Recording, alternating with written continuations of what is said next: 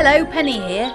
This week in the garden, we're diving into the archive from season 1 with a replay of 2 of my favourite episodes. So I have nothing but either tiny saucers or really jumbo ones. Where's my red watering can? See, this is the thing about the garden. Your watering can is always at the opposite end of where you are. The bloody sunflowers died. And I am really sad about it. So I was obviously jumped to the conclusion that it was sabotage from a sunflower competitor. I can only apologise for being a water show-off. If you want to listen to some bumbling, inexpert person having a go in the garden, do tune in. Beep beep, out of the way. Beep beep. That's mine and the dog's language for move out my way now, dog. So he does. That's good, Joey. What are you doing? He's a good gardener's pal. He just basically hangs around, following you around, really. So I'm in my shed. It's 9:30 at night, which is how we talk to the children when it's gone bedtime. At night, it's 10 o'clock at night, just to make it very dramatic for them. So it's 9:30 at night. Birds are still tweeting. Sky's pinking up a bit over there. It's still very light. It won't go dark until about 11 or half 11. It's northwest England. It's really nice, actually. And although it's been a bit cold today, we've just come back from a dog walk, so I'm a bit warm and seem to have perked up with the energy levels, really. So I am rescuing the final sunflower seeds that I just thought, oh, do you know what, I'll have a little go. I found them in the bottom of the packet, and having realised that the seed packet was out of date, I abandoned all hope. But I thought, no, I'll just pop them into a bit of soil and see what happens. And lo, we have viable growth in the old sunflowers. So I don't know what to do with them, really. I suppose I find a bigger pot and I pot them on. So let's do that. Right, what do I need? Trowel, scalpel, compost, pots. I know, let's find some attractive terracotta pot that will look nice. There's one.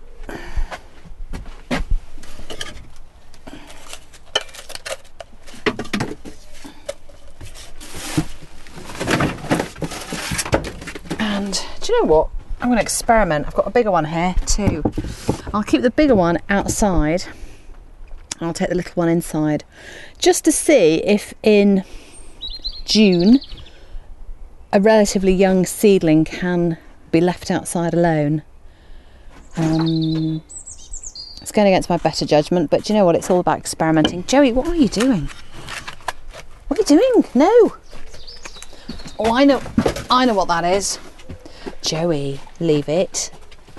What he's got is an interest in my little, I say waste paper basket, but it's actually a bucket in the shed where I put all my stuff that can't be composted, stuff that needs to go to the bin. So without gathering loads of rubbish on the side, I just put it all in the bin and then sort it out later. And in it is the cardboard packaging of the fish blood and bone powder, which went in the bottom of the salvia. And I reckon that smells pretty good to Jerry, even though it smells reasonably rank to the rest of us. So I'm going to pop that up there. Out your way. Go on, out of the way. Beep beep. Shift. Right, sunflowers.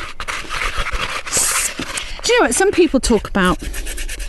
Or I've heard it told that sterilising your pots when you go to use them is a really good idea. What that means I don't know, other than run them through the dishwasher, put them in a pan of boiling water, or put disinfectant on them, which I don't really want to do. To get rid of seeds, larvae. I'm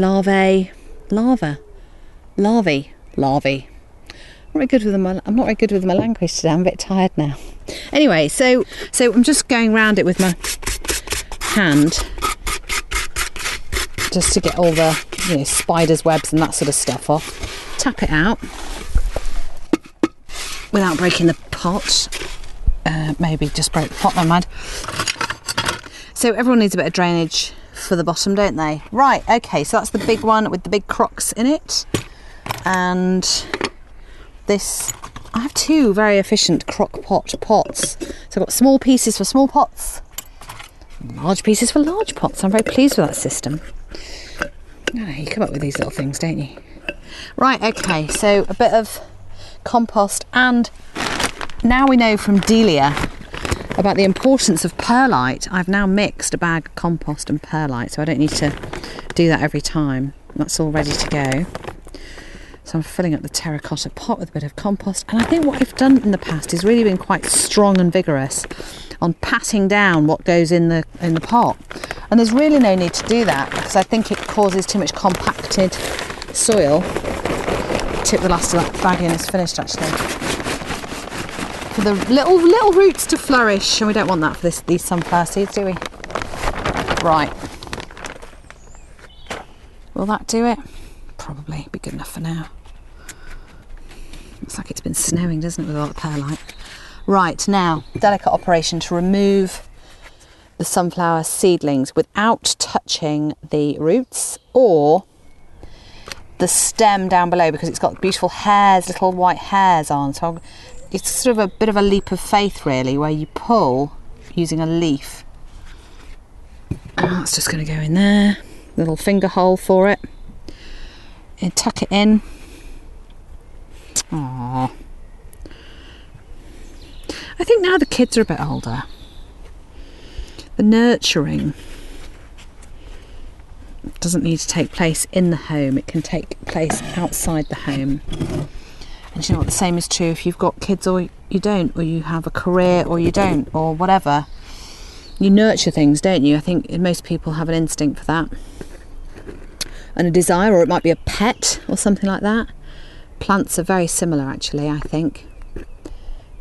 I don't like those little noises of tearing that happen. Oh well. So this is number 2. What's happened is I'm putting my finger in and I'm hitting the crocks. Shove a bit of more compost on top. Oh, I've got a feeling that's not going to be big enough. Right, okay, go on in there for a little while. See what happens. It's not the best time to make a decision when you've got a little seedling dangling in your hand about which pot to go in and to try and divert to make a new one. But you know, there we are. Right, so those are 2 sunflowers, little terracotta pot, large terracotta pot.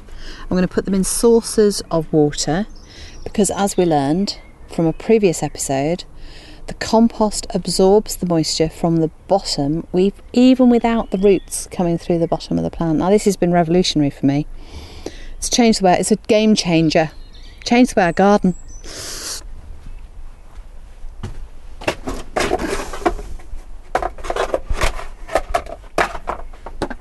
One, two, 1, 2. Testing. 1, 2 little saucers there for my, oh, that's too big. Inappropriately matched, I think. Oh god, I'm at that situation where I've got loads of saucers or trays out in the pots in the garden because it's summer. It's a good opportunity to catch rainwater. So I have nothing but either tiny saucers or really jumbo ones. So okay, well, what will feed a lot will feed a little, won't it? So just have to stick with that. Okay, and I'm going to bob those down the floor because I haven't got enough room for what I want to do. All right, Joey, you're looking at those like you're eyeing them up. Where's my red watering can? What have you done with it, Joey? Have you eaten it? Where is it? Let's have a look. Oh, see, this is the thing about the garden. Your watering can is always at the opposite end of where you are. Or the item you need right there and then is always possibly like a 10-second, 20, 30-second walk away. So, hang on. It's it's a little job, so I'll just use this slightly leaky watering can. Go around the back of the hover house to the water butt.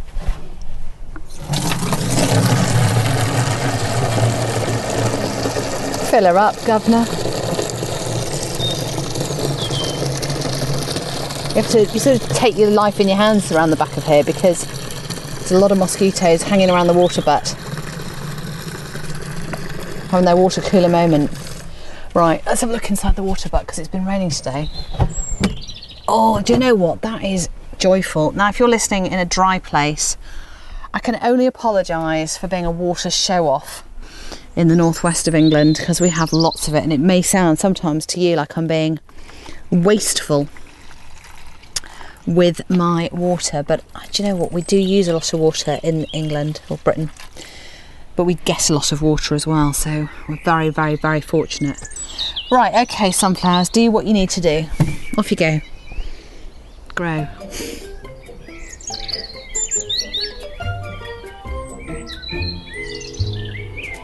I came into the garden after a weekend away, got back, sprang into the garden. Oh, look, isn't it lovely?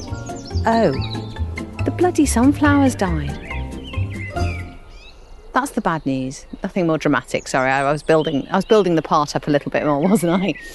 But yeah, I sprang out into the garden. Brilliant, lovely day. I'm going to do a bit of... Oh, what's happened to the 2 metre high sunflower, or 7 or 8 foot tall sunflower? Let me show you what I mean. I'm just going to bring my red wine with us. I don't think that's a problem. It's a Sunday night. I've made a roast dinner. I've been a hard-working girl all day. I'm going to have a little sip. Yeah, so this beautiful sunflower was, when I left it, glorious. Absolutely glorious. It had a going to be big dinner plate head on it. And honestly, I'm 5'2", and it stands at, I'd say, getting on for 8 foot. Which is flipping impressive. I have to say, it's like a show sunflower. And I got to it a few days ago, and it's wilted. Nothing is wrong with it. It's still strong in the ground. It's not been blown over, and we did have a few gales over the time I was away. But the leaves have wilted. They've all gone brown. It's like its water supply suddenly was cut off, and it just gave up the ghost. Oh my gosh, I was gutted. I must admit, I was feeling a bit down anyway, a bit hormonal. And it just tipped me over the edge. I was like, oh God, it's died. This bloody thing's died. And I am really sad about it.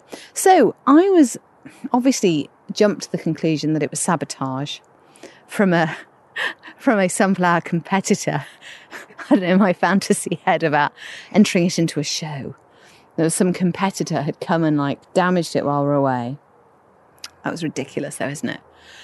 And why wouldn't they just rip it out or chop it up, right? So that's not happening. But what is next to it, and you may have heard me in previous episodes mention the naughty Nicotiana that isn't flowering, that's just like a massive jumbo mess of huge leaves. It just looks like a massive dock leaf, out of control dock leaf corner in the Jasper Memorial Bed, which is where the sunflower and the Nicotiana are.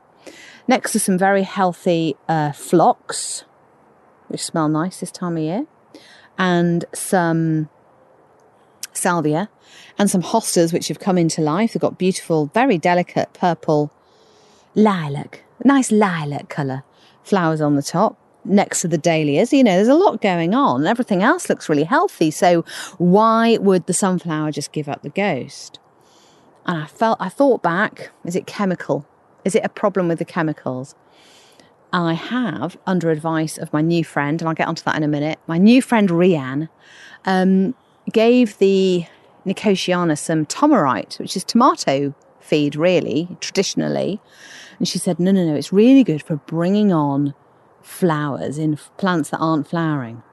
So I bobbed a bit of that on a few weeks ago. And lo and behold, the Nicotiana has sprinted up to being about 1 metre tall. The leaves are disgusting, I have to say. I would warn against planting out Nicotiana to anyone. I grew these from seed, so I, as you may remember, I had no idea what size they would be. They're rather crammed in. But the leaves are sticky and smelly and... yeah, anyway. We're getting some flowers now, just about. They better be good. Otherwise, that's it. That's the end of the journey for me and Nicotiana. Anyway, standing tall above all of this chaos of beauty is this wilted beanpole of sadness. Anyway, I thought it's not a chemical thing. Or I don't know, is it a chemical thing? Because a few days later, I'd put Miracle Grow on the other stuff. And on top of that, I'd put... don't tell the RHS. Don't tell the vegetarians that I'd put down a load of slug pellets to kill the snails that were eating the dahlias and eating the hostas and going crackers. I don't know about you, but I've had a massive snail problem this year with all the wet and the heat and the glorious conditions that snails can get it off with each other and procreate. And we've just been overwhelmed, really. So I've got this new friend who knows about gardening. And I met her a couple of Sundays ago at my father-in-law's 80th birthday get-together. And she was up from South Wales. And she's the best friend of my mother-in-law. Anyway, I've met Rhiannon a couple of times. Not really chatted too much to her. Got chatting in the kitchen, as you do. And turns out she's a mad keen gardener. And she's retired, I suppose. She's too young to retire, but... finished her big corporate job and decided she was going to do the Royal Horticultural Society course, a whole year of learning about plants and stuff. And so I heard this. I was like, wow, okay. I'm like completely at the beginner's scale of all of that. I've got a garden podcast. It's called My Garden Podcast. If you want to listen to some bumbling, inexpert person having a go in the garden, do tune in, Rhiannon. And she said she would, so that's nice. But also I was able to pick her brain about such things as my non-flowering Nicotiana, my kind of crappy tomato plants that never gave out, the strawberries that weren't fruiting. And then we exchanged numbers, and now I'm able to... oh, it's a direct line to... Intel. Anyway, she said, I don't know myself, but I'm meeting up with some of my course mates. I'll ask them, and I'll also email the tutors on the course. I've got a hotline to the experts, which is fabulously reassuring. So that's how I know about what might have occurred here. So I contacted my new mate, Rhiannon, to say to her, look, I've done the Tomorite thing that you suggested. But then I did Miracle Grow, and then I did slugs. Is that what has killed my beautiful sunflower? And her reply is that no. She says the tomato feed and the Miracle Grow as a cocktail will have absolutely no ill effect on the sunflower unless they were used in extremely high doses. Now, I didn't do that, and the rest of the bed is fine. So many gardeners use both products on the same plants with no ill effects. Miracle Grow for strong growth and general health, and tomato food to promote flower and fruit. So now we know. It's good to have an expert, isn't it? Who knows what they're doing. But the symptoms of the wilting are much more consistent with the plant not being able to take up enough water. Sunflowers often show signs of dry soils before other plants due to the height and the water they need to travel. Of course, right, okay. So if you're confident it's always been watered well, and no, I'm not, actually. I'm not. I was resting on my laurels thinking the occasional downpour that we've been experiencing would be enough. But looking at the setup the poor sunflower has, the naughty Nicotiana is just dominating the skyline, I suppose, and taking any water away, and it doesn't land on the soil. Talking quite a lot about this, aren't I? I'm very passionate about this sunflower, and I'll tell you why. Because not only do I feel like I've goofed it and not given it the water it needs, and it died, but I was having a cup of tea today, just happened to glance up at it, because I didn't pull it out the ground immediately. I wanted to show my husband it and go, oh my God, look at the devastation, right? It's flowering. It's flowering. And not only that, there's another flower. It's going to be a double header. So I sprang to the hose, and gave it a massive drink, not just a good drink, a massive drink direct to the soil. And I'm going to pay close attention to it. I've snipped off the brown, poor, dry, crispy leaves. And there's a few left up here. I can't see how crunchy that is. I can't reach them to cut them off. So they're just going to have to, God, that's just awful, stay there. But behind them is new growth. So I have everything crossed for my poorly sunflower. I can only say sorry to it. Sorry, sunflower. It was lovely knowing you, but fingers crossed you might just develop and rise from the ashes. But I'll be looking after it for a little while longer. Sod the Nicotiana, they can do their own thing, but sunflowers all the way for me.